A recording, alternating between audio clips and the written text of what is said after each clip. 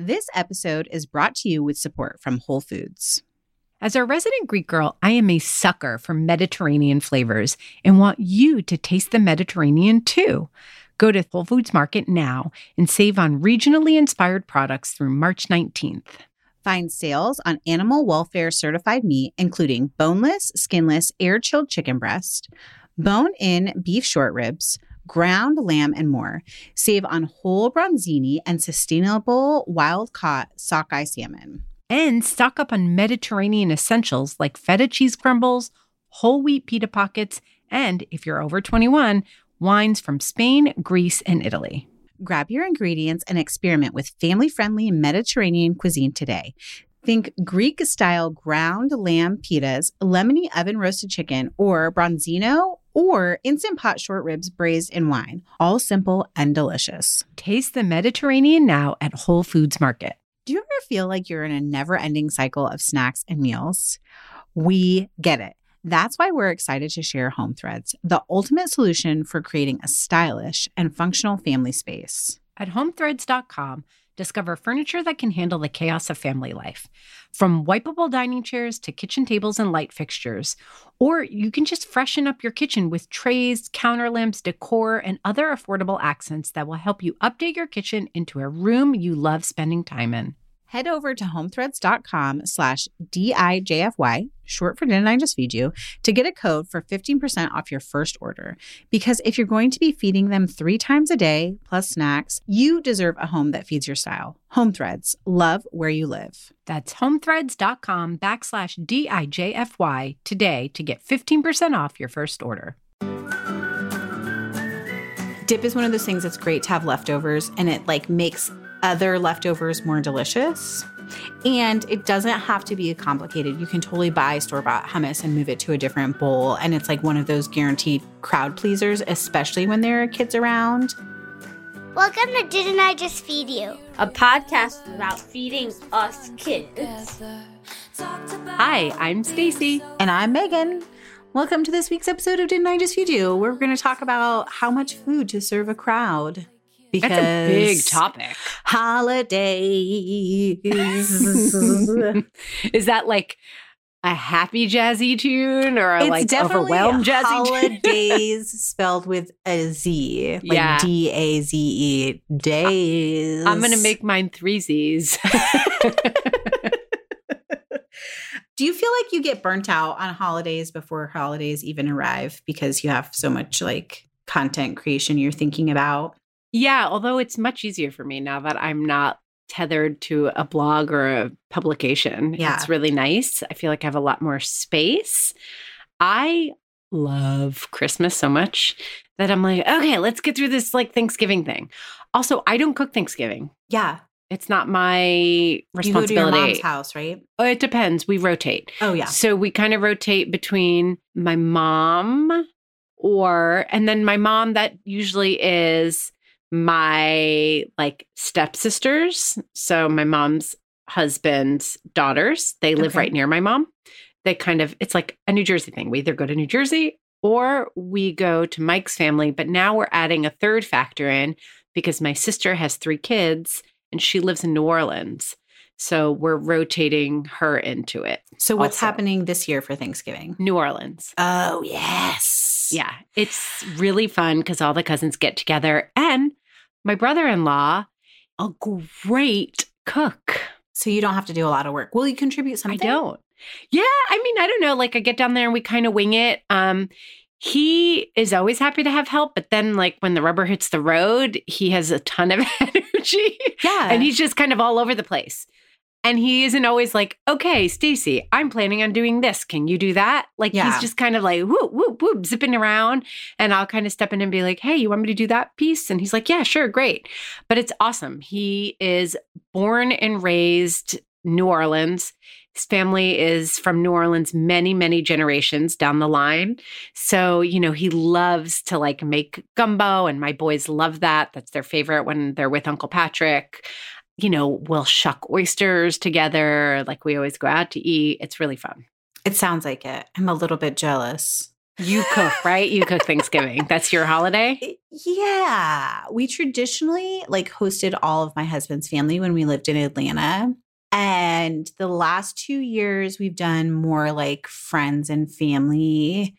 But I haven't done the traditional turkey and all the sides in a couple of years just because we do so much turkey content on the kitchen. By the time Thanksgiving actually rolls around, I feel really like over turkey. Okay, wait. You're not going to do Beth's thing? Remember Beth Lipton from our episode on One Pan Meal? Oh, that braised turkey where you take it into parts. That's a really good idea.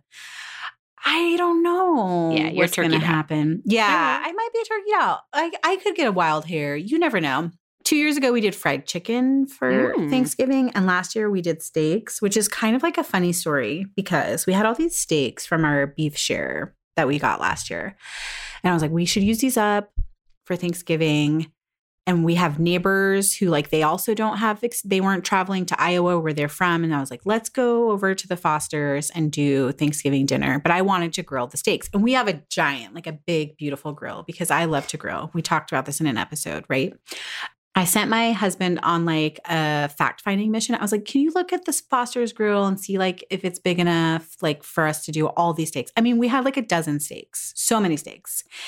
And he comes back, he's like, yeah, they've got a great grill. They have like the teeny tiniest grill when we get there, like teeny tiny and like cheap grill. No, oh no. So it was just like one of those challenging grill cooking things because if I had known, I would have had Brian just roll our grill over. Like they literally live around the corner. It would be have been no problem, and we would have had much better steaks. But it was still fun, and it was a challenge to cook like 2 steaks at a time. That sounds terrible.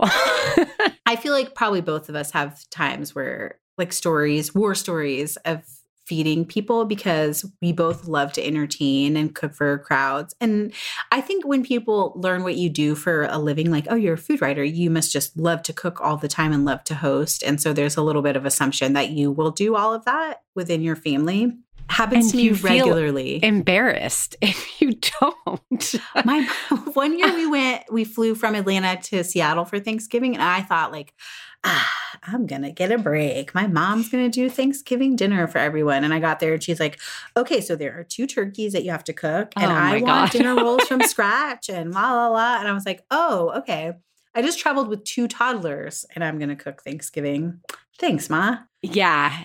I also have a really bad habit that actually this is a good time to share it as a warning to others not to do what I've done. Okay.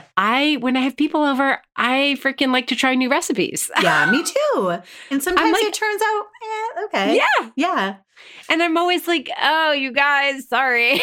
I swear I can cook really well. It's my job. I just felt adventurous. I took a chance and yeah.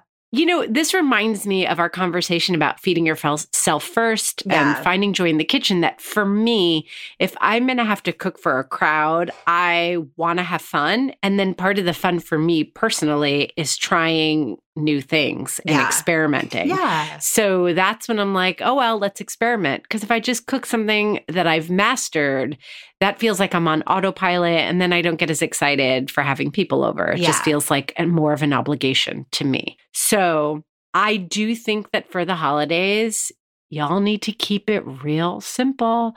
Cook the things that you know you love, unless you really are comfortable being like, oh, well, that happened. This will be a funny story one day. Yeah, I 100% agree. Can I also share with you that I recently texted another friend who is also a food writer and was like, do you ever feel like when people are super complimentary about a recipe that you tried and you thought was kind of meh, that they're either full of or they have terrible taste? Oh, yes. Wait, when they're trying one of your recipes? Yes. Yes. You know, like you have people over and people are like, oh, wow, this soup is so good. Or like, this is the best batch of biscuits. And you're like, actually, it's really not. And you're like, it's okay. I feel like maybe I needed more salt or some more acidity, or I didn't have the right amount of buttermilk for this recipe or whatever. And like, you can't, like, what do you... I have a much darker thought. Internally, I'm like, I think you're either full of or you have terrible taste. Yeah, that's what I think. Like, they don't understand food at all. really weird and snobby. I'm like, oh, thank you.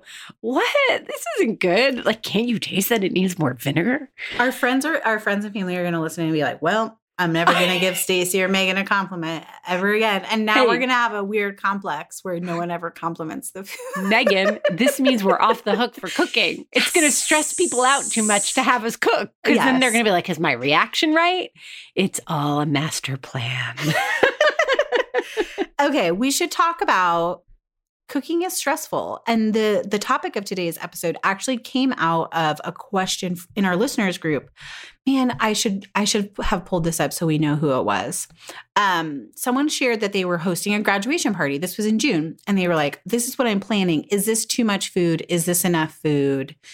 And I think that's a really great question. And I think we both have some great advice about how to cook for a crowd, both like logistically and what to shop for. And then like the nitty gritty of like, how many things do you really need? Whether it's for Thanksgiving, which we know is really close, or Christmas, Hanukkah, New Year's, whatever you have coming down the pike. But let's take a quick break to hear from this week's sponsor, Oregon Fruit. Stacy, I could not be more excited about the start of holiday baking season. You know, I've been waiting all year long for this. I know, this is your jam, Megan.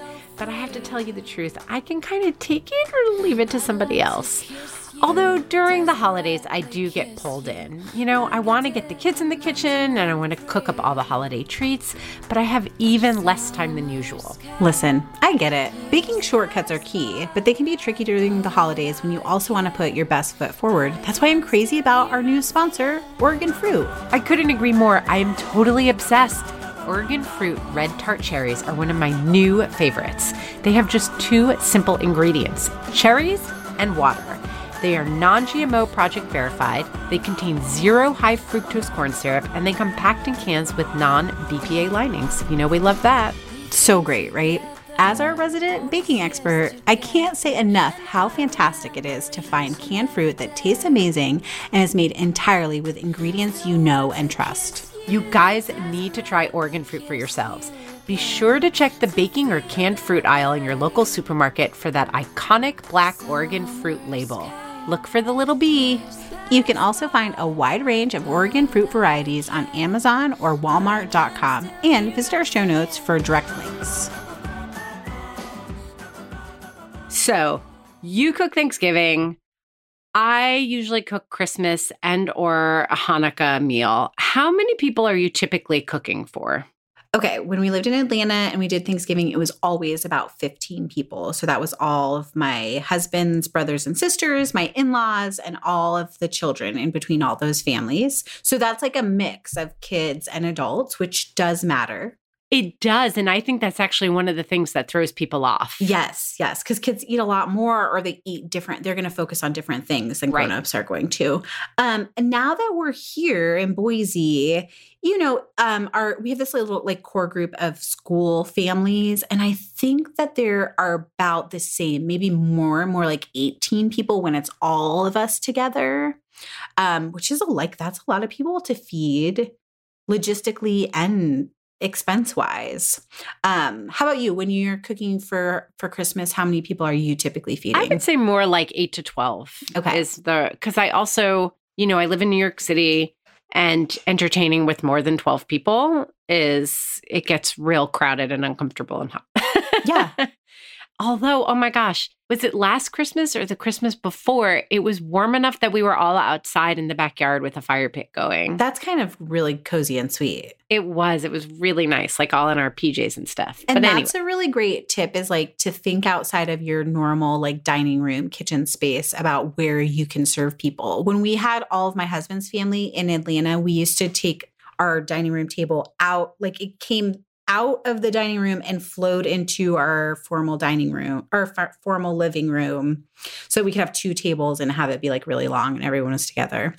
And I recently went to a kids party that they like used their garage, but they had it decorated and like the door open. So it was like inside, outside, and all the food was inside the garage. And that was really fun. Totally. And if you're going to use your outside, I also like think about how you want to phase your meal. I mean, this is a little bit formal, but if you live someplace that's warm all year or warm enough to go outside, like maybe set up appetizers outside if you're still going to be finishing off cooking in the beginning, or do dessert outside, like just a plate with like cookies and bars, and then like put s'more stuff if you have a fire pit or something like that. But that way, like people feel like they can move around, and also you feel like you have a little bit of breathing room around you for when things get hectic in the kitchen. Yes. And you feel like you just need to be like, where's my wine? I'm just going to go breathe in my kitchen. Also, as an introverted extrovert, I like dessert outside because then everyone's like already got their coats on, and a lot of people are like, okay, great, we're going to leave now and go out the back. Like the side fence. Also, I think dessert is a great place to start talking about how to serve a crowd, because that's actually what I like to start. I mean, right? Like you're going to have a turkey or you're going to have a roast for like a big party, or maybe you're just doing appetizers. But dessert is one of the easiest things to check off your list. And most often you can make it way in advance. And it's also a great place to like just buy stuff. I love your idea of like you just buy cookies or buy cupcakes. There's so many great things in stores specifically for holiday entertaining that you don't need to make dessert from scratch. Yes, that's where I was going to go, because I don't love baking as much as you. So I really, when you sit down and you make your plan for what you're going to make, like don't give everything equal weight. Like if you love cocktails, make some homemade simple syrups and buy all of dessert. Yes. Like if you love to bake and then get help with, make it a potluck for the savory. I love just straight up savory cooking. So I definitely rely on store-bought desserts. And then, listen, if you want to splurge, you have the budget for it, and you really like want something more than just the supermarket pie, which if you ask me is just fine. Like there are places online, Goldbelly, it's Goldbe. I don't know if it's 2 L's or 1 L. Why? We'll have it in our show notes. But anyway, that's a great one that mail orders. You can do mail order from famous specialty food stores all around the country. You can get fantastic desserts from there for the holidays. Yeah. And I think even like Milk Bar and Zingerman's, which they're both famous for their desserts, they ship nationwide. Dean and DeLuca has some like bigger like platters that probably include dessert too. And it can be pricey, especially at the holidays, and you're shipping food. So that can be expensive because you need to keep it cool, etc. But, that's why I think even if you're not a meal planner, just jotting out and seeing the big picture so you can figure out where you want to put your energy and where you want to put your money to shortcut it is really important as a first step. Yes. And I would just on the dessert front want to add that Trader Joe's is a great place to get inexpensive desserts, like from their freezer section and their fresh section. If you're going to do like a great cookie plate, or you want a great homemade pie, not homemade, but like a pie that tastes homemade, Costco is another great place to shop for that kind of stuff. What are some of your favorite store-bought desserts? I love making sweet potato pie. So that's like, my favorite pie too. Yeah, I love it. Love it. But I'll grab an apple pie. I mean, sometimes if I'm making a sweet potato pie, I'm just like, it's really easy to double the pie dough and then just throw other ones together. But like usually the boys and I will make like 1 or 2 cookies like at the beginning of the season. This is more for Christmas than Thanksgiving. And I'll freeze the dough. I'll make them in big batches. But then when it comes down to it, I want more than 2 variety of cookies. Yeah. So I'll definitely buy cookies for sure. And then here in New York and New Jersey, the tri-state area, there are so many delicious Italian specialty stores. Yes. And I feel like the holidays, the Italians make some delicious desserts that would be more intensive to make, like those fried dough balls with all the rainbow sprinkles. I forget what they're called right now. Oh my goodness, they're a little Italian cookie. I can't even think of it. And then there's like, tiramisu is another one that people really love and is a crowd pleaser. And it's like nice. It's not quite as crazy sweet and has that little coffee flavor to end a meal. So things like that. I like going to specialty stores. Yeah. Or, baklava. Like I'm Greek, so the Greeks love some baklava or Greek pastries.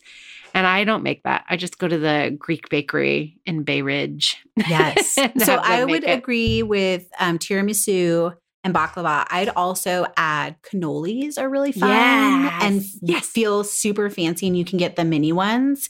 Again, a specialty store, or I think Costco sells that kind of thing frozen, and then you just thaw it at home. Here we have places that will sell you the cannoli shell and the cannoli cream separately. And then you just pipe them at home. Yeah, so super that you fresh. can actually put it out as make your own for the kids. Oh, that's so fun. My With little kids sprinkles and mini chocolate chips. Yes. So smart. And then cheesecake is a great crowd pleaser. I don't love cheesecake. I mean, it's like Really? probably going to be as controversial as grapes.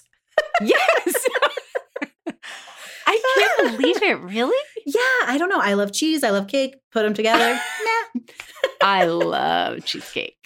But again, that's like a great, easy, like you buy a plain one and then you could dress it up like with your sour cherries that you love so much as a topping, or do like sour cream with a little bit of brown sugar on top. Lots of easy dessert things. Very logistically. Yeah. I want to talk about quantities. Yeah. So it gets tricky when you're talking about like cakes and pies, because it's like a slice per person. And what does that really look like? Depends on, again, are you serving only adults? Are you serving adults and kids? Are you going to have multiple pies? Because some people are going to want a slice of each and some people are only going to eat one slice of pie. So there's kind of this rule like that in regards to ounces, if this helps. If you're like at Costco and you're like, well, this pie is 80 ounces. How many people is that going to feed? And it's about 4 ounces per person. So if you have an 80-ounce pie, it's probably going to give you 20 slices and it's going to serve 20 people. And Are you saying for if that's your only dessert? If that's your only dessert. Yes. Okay. Yes. So I don't know. Do you have great advice? I'm hoping that you do when it comes to like if you're doing multiple desserts. No, it's just to not overdo it. To really like what I try to do is if I'm going to have a dessert spread, desserts are also really easy to have leftovers of. Yes. Because if you store them properly, which we'll be talking about soon in an upcoming episode. Yes. They'll last a few days. So, and everybody likes, I mean, who's going to complain about having pie for breakfast the next day, the day after Thanksgiving? I'm not. I mean, if you are, like, let's talk, email us, hello@didn't I just feed you?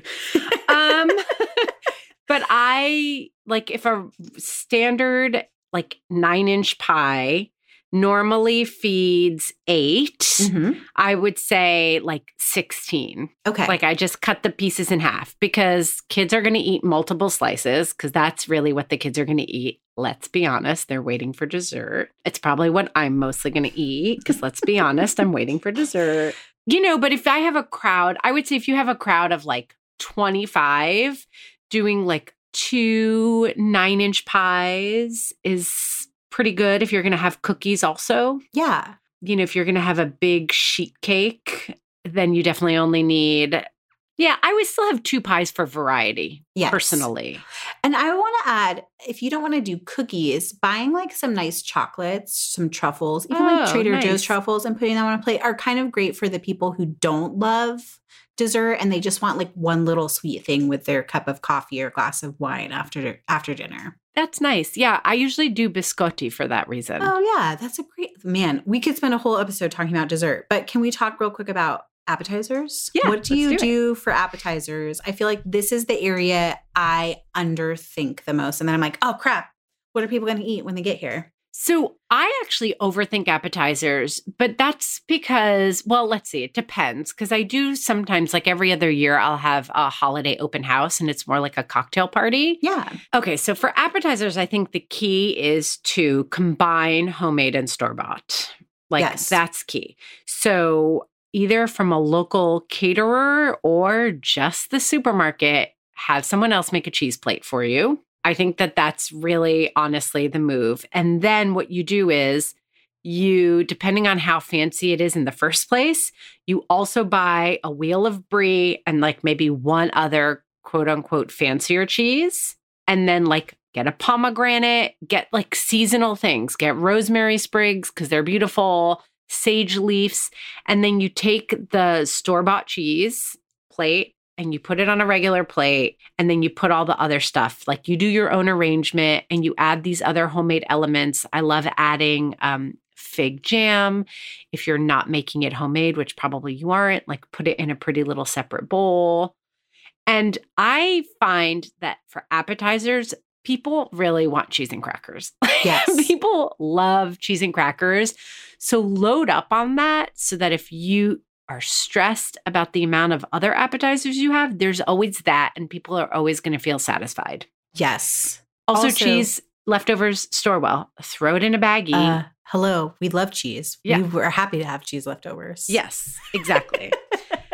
And then beyond a cheese plate, I will typically do like 2 other smaller and maybe 1 bigger if it's more cocktail party and the dinner is smaller. Yeah. I think 2 other little is fine if you have a huge meal coming.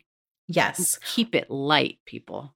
Yeah, I think that's fair. And I also want to remind people that appetizers can be a strategy for a meal. Like you could make a whole party out of just appetizers, in which case you want to probably have like double the number of apps that you would at least. Well, so, okay, that's interesting because that's what I was saying. For the open house, we do just appetizers, but then we get like 2 or 3 things that are in between. So there's a place in Brooklyn called Dub Pies that makes these like hand pies from New Zealand.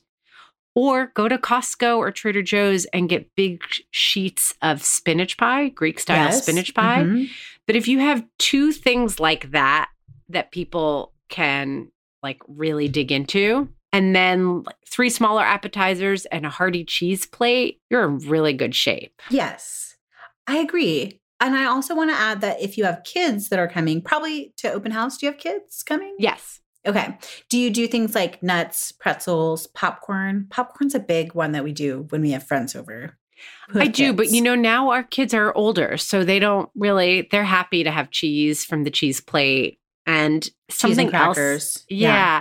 Something else I'll do for that in between, which I'm sure you do too, is get like a ham and biscuits, and people can make their own sandwiches, and then the kids just eat biscuits. Yeah. All night. I've actually never done that other than like having ham for Thanksgiving. That's a really smart idea. You could make a whole like party around ham sandwiches. And you don't even have to make biscuits. You could do those like sweet Hawaiian rolls and fun mustards and jams. Yeah. Yeah. Oh, that's so smart. Did we logistically answer the question, like how many appetizers number wise, if people are just going to do like little 1 to 2 bite appetizers? I would say if you're doing appetizers without a meal, at least 6, thinking about like some, like either a centerpiece, like the ham with rolls, or like 2 like hand pies and spinach pies, something heartier. Yeah. I think if it's preceding a meal, I would say a cheese plate and like 2 to 3 others is plenty. I think that's perfect. Right? Yes. The rule of thumb is like that guests are going to do like 6 bites, 6 appetizers. So if you have like those little mini quiches, you would need 30 of them for 5 people. Like if that's all you were doing. So then think about like if you have 3 different appetizers, most guests are going to eat 2 of each and do that math. Don't make me do that math. I won't. They can do that math. Can we put some charts on the show note page or like link to examples? Can we talk for 1 second before we move on about dips? Yes. Like how much dip do you make? A lot. Again, I think that dip is one of those things that's great to have leftovers, and it like makes other leftovers more delicious. And it doesn't have to be complicated. You can totally buy store-bought hummus and move it to a different bowl. And it's like one of those guaranteed crowd pleasers, especially when there are kids around. And then I like to do a lot of like take yogurt and flavor it right now. Since the sauce episode and you were like, garlic chili crisp is the jam, I started making this yogurt dip that's literally like Greek yogurt and the garlic chili oil. And it's so good. Oh, that sounds so good. I used to make a spicy feta dip that's like basically sour cream, a tiny bit of mayo, and feta, and then top it with spicy harissa. Yes. So good. But in general, I feel like 1 or 2 dips is all you really need if you're putting them as an appetizer spread. Totally. Like too many dips and people get overwhelmed and things get like totally uneaten. And I would say that I usually make about 2 cups of each one, kind of regardless of how many people are coming, unless you're getting to a crowd of over 25. But like I would say 25 or lower, I'm making 2 cups of dip approximately. And if it's like a small crowd, then just 1 dip. If it's a bigger crowd, 2 separate dips. Hearts of Palm dip, which we've linked to, is one of my favorites. I know. It's like the same texture. Correct me if I'm wrong. It's not like quite hummus and it's not quite like artichoke dip. It's kind of like this but it's very hearty. Yeah, it's actually pretty light compared to hummus, but it's the same idea where you just take a can of Hearts of Palm and you drain it, you put it in a food processor with lemon juice, garlic, salt, and then as it's blending, add oil in a slow, steady stream until it gets to the right thickness, which is approximately like hummus, but a little bit lighter because it doesn't have that heft. Hearts of Palm doesn't have the same heft as chickpeas. And it's delicious every single time I make it. Every single time I make it. People are like, what is this? It's so delicious. I get a little lost in thought when you talk recipes, Stacey. It's very sexy. I'm like, oh yeah. Okay, well then I have one more for you. Make that. Okay, because I forgot about this before we move on from appetizers. A sheet tray of roasted tomatoes. You know, we both talk about roasted tomatoes all the time. Like roast them, olive oil, salt, then put it in your fridge. You can use it a million ways. Well, do the same thing, but add some seasonal stone fruit, like maybe plums. I've never tried pears, but I've been curious to try that. Put that on the sheet pan too. Roast it all together. Then take it out and take those tiny little mozzarella balls or burrata that you break up into lots of pieces and literally on the sheet pan, dot the cheese all around.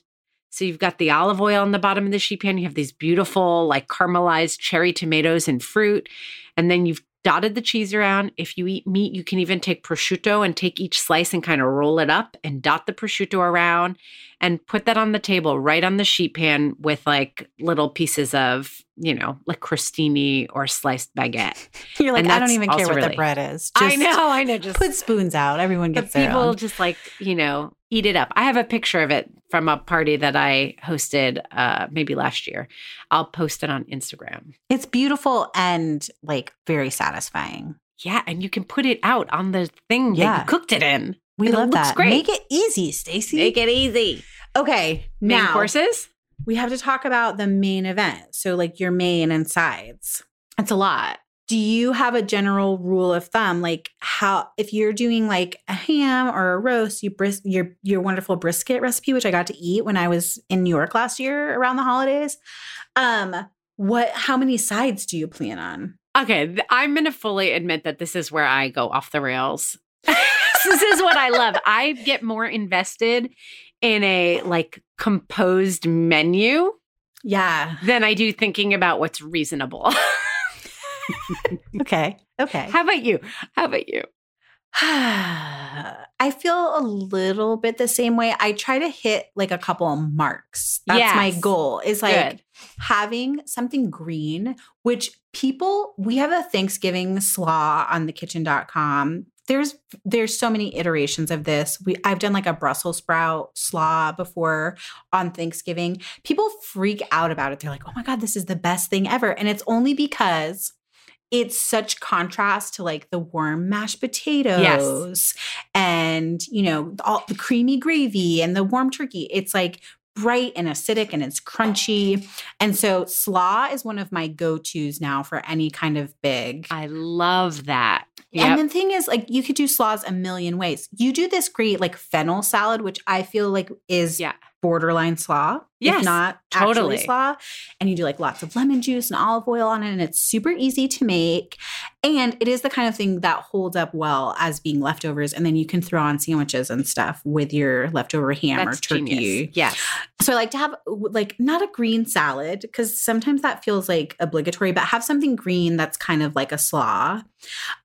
And then 2 other vegetables and something starchy. And the vegetables could be like sauteed green beans. It might count mashed potatoes. It might be sweet potato coins. It might be, I'm like, what are other vegetables? Broccoli.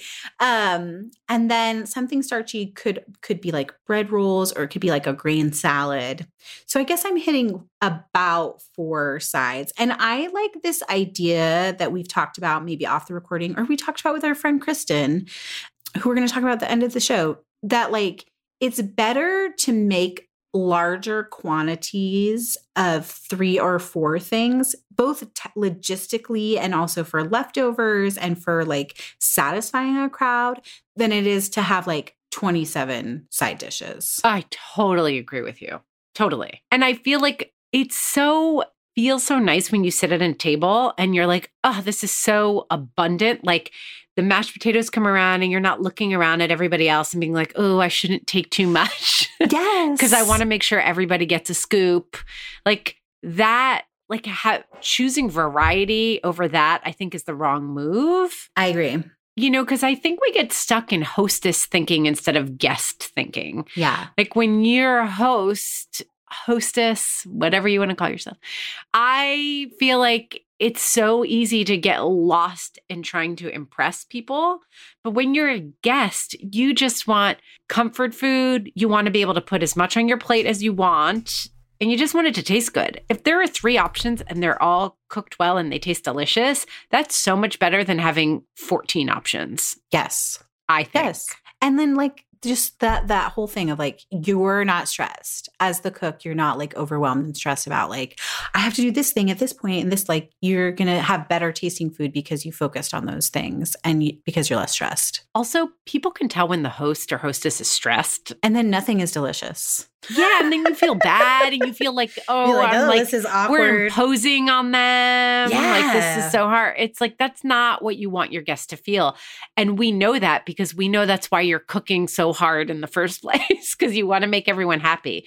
But the way to make everyone happy is to relax a little. So if that means only having 3 sides and a turkey and a store-bought pie, believe me, everyone will be fine and we'll have fun. Yes. Or they'll have a really good story to tell. Like, about the dry turkey. The turkey was really overcooked. It was sawdust. Anyway. I also think sides are another great place to decide. Like, if you don't enjoy like mashing potatoes, like shortcut it. Buy the already peeled potatoes or like buy a casserole thing that you can reheat. Again, lots of restaurants and stores are like there for you to provide the sides for you and take something off your plate. Can I take a little side trip for 1 second and ask a question? I love a side trip. Yeah.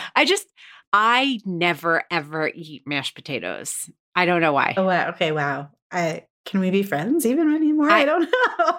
I love mashed potatoes, so we can be friends because the issue isn't that I don't like them.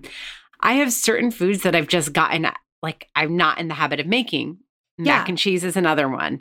Admit, although I'm embarrassed too, that it's partly because I associated mashed potatoes as being not unhealthy, but just like, that's not what I'm going to cook at home. Like I can keep it lighter. I can keep it healthier. I think you can say like you'd rather eat your calories and your carbs elsewhere. I think that's a safe space to say that. Yeah. I think that's like that's where I was for a long time. And then because my kids never ate mashed potatoes, both of my boys will not eat them. Oh, wow. It's bizarre and a little bit upsetting, but whatever.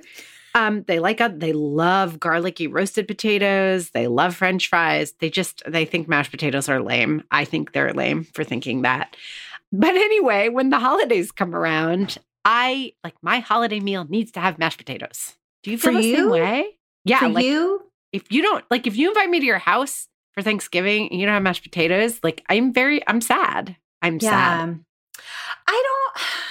So this is a tricky one because I feel like love mashed potatoes. Like I would put that on like my top 10 things that I want to eat, but we don't make them at home very often. In fact, Ella is in the same boat, Megan. Yeah, Ella's really into mashed cauliflower and she will request that over mashed potatoes because I do think that they're really labor intensive. And like, honestly, they're a thing that like people either like sing at or they're kind of mediocre. So I think sometimes people don't make them because they're like, I don't know how to. And it's like, seems like a ton of work. I feel like I will forgive you for not having mashed potatoes if you have something potato, like potato au gratin, scalloped potatoes. Maybe you have just like those really delicious roasted garlic butter potatoes that you were mentioning the boys love. Yeah. I need a potato. I need a potato too. I'm just a little sad when it's not mashed. Also, lately we've been doing a lot of baked potato content on Kitchen, and people are like really opinionated about potatoes. Yeah. And I forget about baked potatoes. Okay. We do bake sweet potatoes a lot. But yeah, a Ready? forgivable offense. I'm going ready. to have my grape moment. Oh gosh, okay. If you love baked potatoes, I'm going to venture to say you're basically making mashed potatoes. You're filling the center with sour cream and butter and salt and pepper, and then you're you get the massing crispy that shit outside up. too. And that's you love mashed potatoes too. Do your boys like baked potatoes? We almost never. The only kind of baked potatoes we make are sweet potatoes. Okay, see, same. They forget about love them. baked sweet potatoes. I put it in Oliver's lunch. How can they not? Okay. I do think sometimes sweet potatoes are more flavorful than russets. So I like a little bit get that, but also like, come on, guys. Mashed potatoes. Maybe mashed potatoes are just falling out of fashion. Megan, can I interrupt us for 1 second to share Go for it. a text that I just got? Sure. My husband's traveling, and I got a text that totally distracted me from our conversation. I'm at my gate waiting to board. I look up, and Riggins is on my flight. Clear eyes, full hearts. Can't lose! Oh my gosh. Oh my God. I'm actually red. I think I'm blushing. I'm in like a recording. I love Tim Riggins. Do you Can guys you ask him if he wants to come for dinner? They're going to be hungry after their flight, right? Oh my gosh. If this makes it onto the recording, do you guys know what we're talking about? Anyway. Tim Riggins. Friday Night Lights. Tim Riggins. Do they know? I feel like everyone needs to know. Yes. Tim Riggins can come to my holiday dinner. Anytime. So Anytime. baked potatoes. Yeah, I can leave the crispy outside and just eat the mashed potatoes inside. I'm basically just making mashed potatoes. I like the crispy outside. Okay. I feel like, did we spend enough time talking about potatoes? Did we really just go on a side journey and not answer a question? No, I think we answered amounts and like how to think about strategizing. So let's get to the main event. What do you like to do for your main? I'm always changing it up, but I do Christmas, so I rarely do turkey. I do a lot of prime rib. It's pretty much what I mostly do. The last few days I've been doing, it's a method on Series Eats. Okay.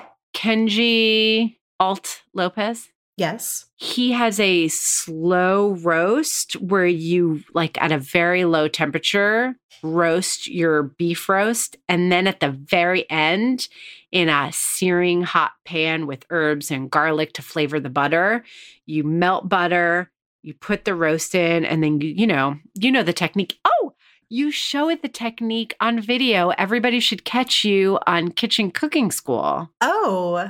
You do the... Yes, they should. All of a sudden, I got embarrassed that you shared that. They should, because I watched you make steak, and it's the same idea. So this is a technique. It's a little bit chefy, so I don't know that all the home cooks know about it. But basically, you melt a ton of butter, and you put herbs and garlic in it to flavor it. And right before it gets like nutty brown, you start spooning it over your meat. Yes. And when you're doing it with the steak has gone into the pan raw. That's how you're cooking your steak. Yeah. But with this technique for beef roast, you're like a beef tenderloin, for example, you slow roast it in the oven and then you finish it that way. So it ends with this like delicious, garlicky, buttery, crisp outside. Butter basting it, babe. Butter basting. So I do that a lot. Or like, I also like to come up with themes. So I think I mentioned this last year, but a couple of years ago, I was really into exploring Puerto Rican cooking and made a whole like Puerto Rican Christmas meal. Yes. So we had pernil pork loin for that. I mean, not pork loin, a pork roast. Pork roast. I feel like people forget about pork roast. And they shouldn't. They shouldn't, because it's generally less expensive than like turkey, ham, or steak. Do you think people are like intimidated by the margin of error because you kind of want to like cook it like a big beef roast where you cook it to temperature? I don't know. I think that's a really great question. And I think it's a good opportunity to say that I really do think everybody should own a meat thermometer. Yes. Like even expert cooks, like I use mine. Like all the time. All the time. That's how you get delicious meat that's cooked well. Like we aren't magicians. Like but using also a thermometer. everything else too. Like, yes, it's a probe thermometer designed to talk to you about the internal temperature of your big roast or your steaks or whatever. But like, that's how you can temp bread to make sure that it's done. If you're baking bread at home, it should come up to 200 degrees when it's fully baked. Things like quiches and egg casseroles, pudding, if you want to try creme brulee, like all of those things, you can temp them. Cheesecake, even, you can temp it to know that it's ready to come out of the oven. Like, take all the guesswork out. And they're like pretty affordable. I think ThermoWorks, which is a brand that like everyone loves, makes a pen that's like $20. Yeah, it's really, really worth the investment. So if you don't have one and you're cooking holiday meals, really splurge if you can and grab one, and then say, oh, I spent that money. I better put this to good use, even if you have to force yourself, because once you get in the habit, you'll find that it's really, really worth it. Totally. But you are mostly like, you're a turkey expert. Hey, yeah. I hate turkey.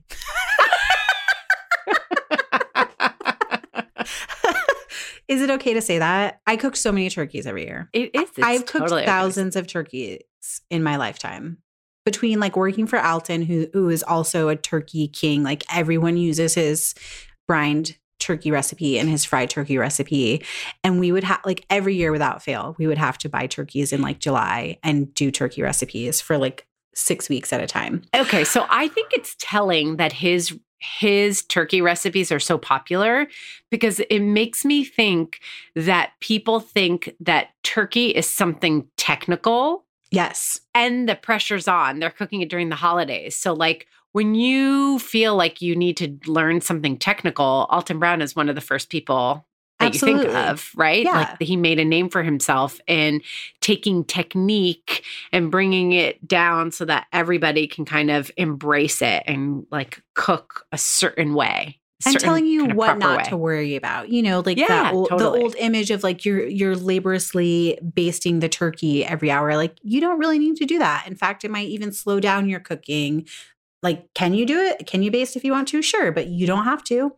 So it takes like a lot of the stress out to use someone like Alton, or I would say Kenji Alt Lopez, who writes for Serious Eats, is a good person.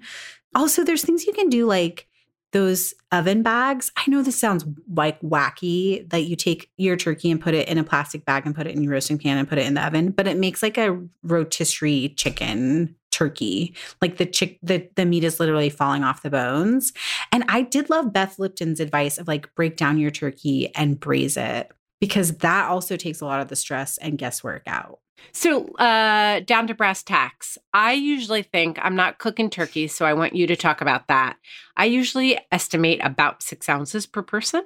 I think that's a good rule of thumb for most things. I'm like, but like if you're serving salmon or you're serving like a beef tenderloin, that's very expensive, and you have a lot of sides, like not a lot in number, but like an abundant amount of sides, I think you could go to 4 ounces. Yeah. Agree? For Disagree? Sure. No, I totally agree. Because actually, I do find that in the holidays, unless you're doing, like if you're making a like showstopper, you've splurged, you've bought like gorgeous meat beef tenderloin, and like that's really the thing, then go like to 6 or even a little more, but then take your sides down. Then just have like a salad and potatoes and let that be the centerpiece. But otherwise for the holidays, I agree that you could bring it down a little bit. The meat is never the thing that gets eaten most, at least people when there's get turkey. Stoked about their sides. Like everyone has a side that they're like, this is the one thing I look forward to every year. Maybe it's mashed potatoes. Yeah, totally. Maybe it's not. Maybe it's crunchy slaw. So I'm usually buying a boneless beef tenderloin. Actually, sometimes I buy the like bone-in crown roast. Yeah. So a turkey for 10 people, how many pounds? Oh, I'm like, I don't know. Don't make me do math right now. 10 to 12 pound turkey. Okay. Because you have to think about the bones. Like even though it weighs 12 pounds and we're saying 6 ounces per person, there is some loss in like the juice that runs out, and then the bones account for some of that weight. Totally. Okay. So a pound per person when you're shopping. I love it. Can we talk potatoes for a second? I know I'm going backwards. Oh my gosh, but like, you and potatoes, how many, Stacey. I want to say like 3 pounds of potatoes for 10 people. Yeah. What is the Might be a little much. They say I like love 5 those mashed ounces potatoes. cooked. So like if you bought 8 ounces of potatoes per person. Mm-hmm. I think you'd be right on the money with leftovers. Yeah. I thought you were going to say, I want to talk about drinks. Oh, we should talk about drinks. We should talk about drinks. Have other people bring the drinks. Have other people buy the drinks. Bring drinks. Yeah. And like drinks are hard because are you serving like non-alcoholic drinks? Are you serving champagne? Are you doing wine? Are you doing cocktails? So those can like be tricky and change the number. Does everyone know how many servings are in a bottle of wine? Yeah, that's great. Tell them.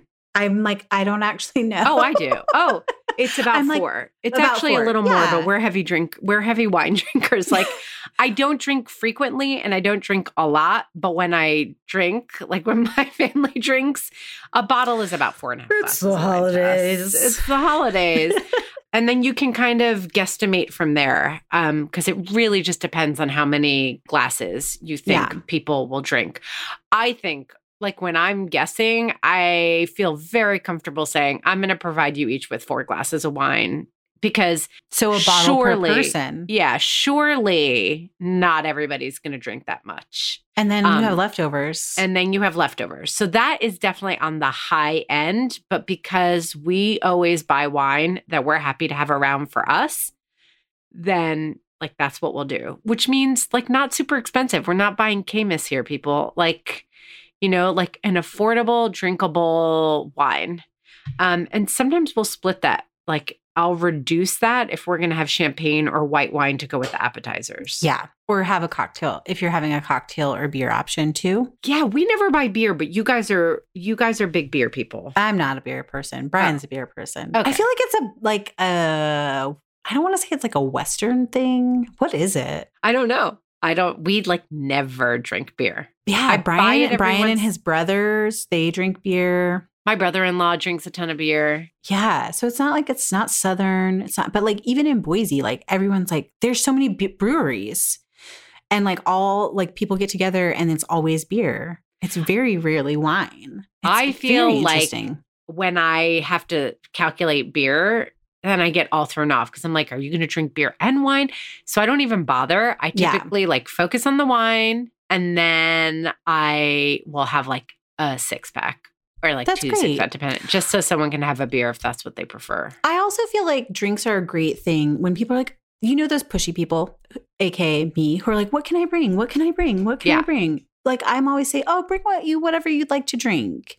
And I like to, if I know they're going to be kids, I think it's always fun to bring something that's kid specific when I'm bringing a drink. Like, oh, that's so sweet. Yeah. Like juice boxes or like sparkling apple cider, something like that feels festive for little kids. So I like making like, I'm calling it punch because that's kind of the traditional holiday thing. Yeah. But it can also be some sort of mixed drink that tastes good also without the alcohol. Mm-hmm. And I'll put it in one of those dispensers and kids can dispense for themselves and there's no alcohol in it. And then I'll keep the bottle of alcohol separate and people can basically spike theirs. So it's like really a punch. Yeah. That's non-alcoholic, but that I know tastes delicious with rum and, you know, whiskey or something like that. And then I'll have the bottle of rum and whiskey on the side where the kids can't get to it and people kind of make their own. So you think. Yeah. I'm kidding. Clearly, I grew up in a family of alcoholics. Megan, I have an almost 13-year-old. You can't. I know it's a Those real aren't risk. jokes. Okay, I know. We should move on. I'm getting too deep and vulnerable here. And all I wanted to say was that punch in general, whether it's like sangria and whether it's like mocktail that you can turn into a cocktail, is a brilliant way to stretch booze to fit your budget. Yes. I'm huge on mulled wine. I have the best mulled wine recipe ever. You better share it with us. And think about it as like a half gallon every 5 people. Yes. If you're making like a punch. Woo. It's a lot of punch. I mean, okay, so that's funny that I said 4 glasses of wine per person. I was thinking about that. I was like, I really revealed something there. I think the general rule of thumb is more like 2 to 3. But anyway, you need some drinks to get through my family holidays. What can I say, people? What can I say? Okay, we have gone this is such a long episode with just the two of us. Usually we're only at about an hour. It is, but there's a lot of juicy details. There's a lot to cover, and I feel like we should link to some sources and put like real math on the show notes. Because what else can we talk about? That's it. We did Serving it. a crowd is hard work.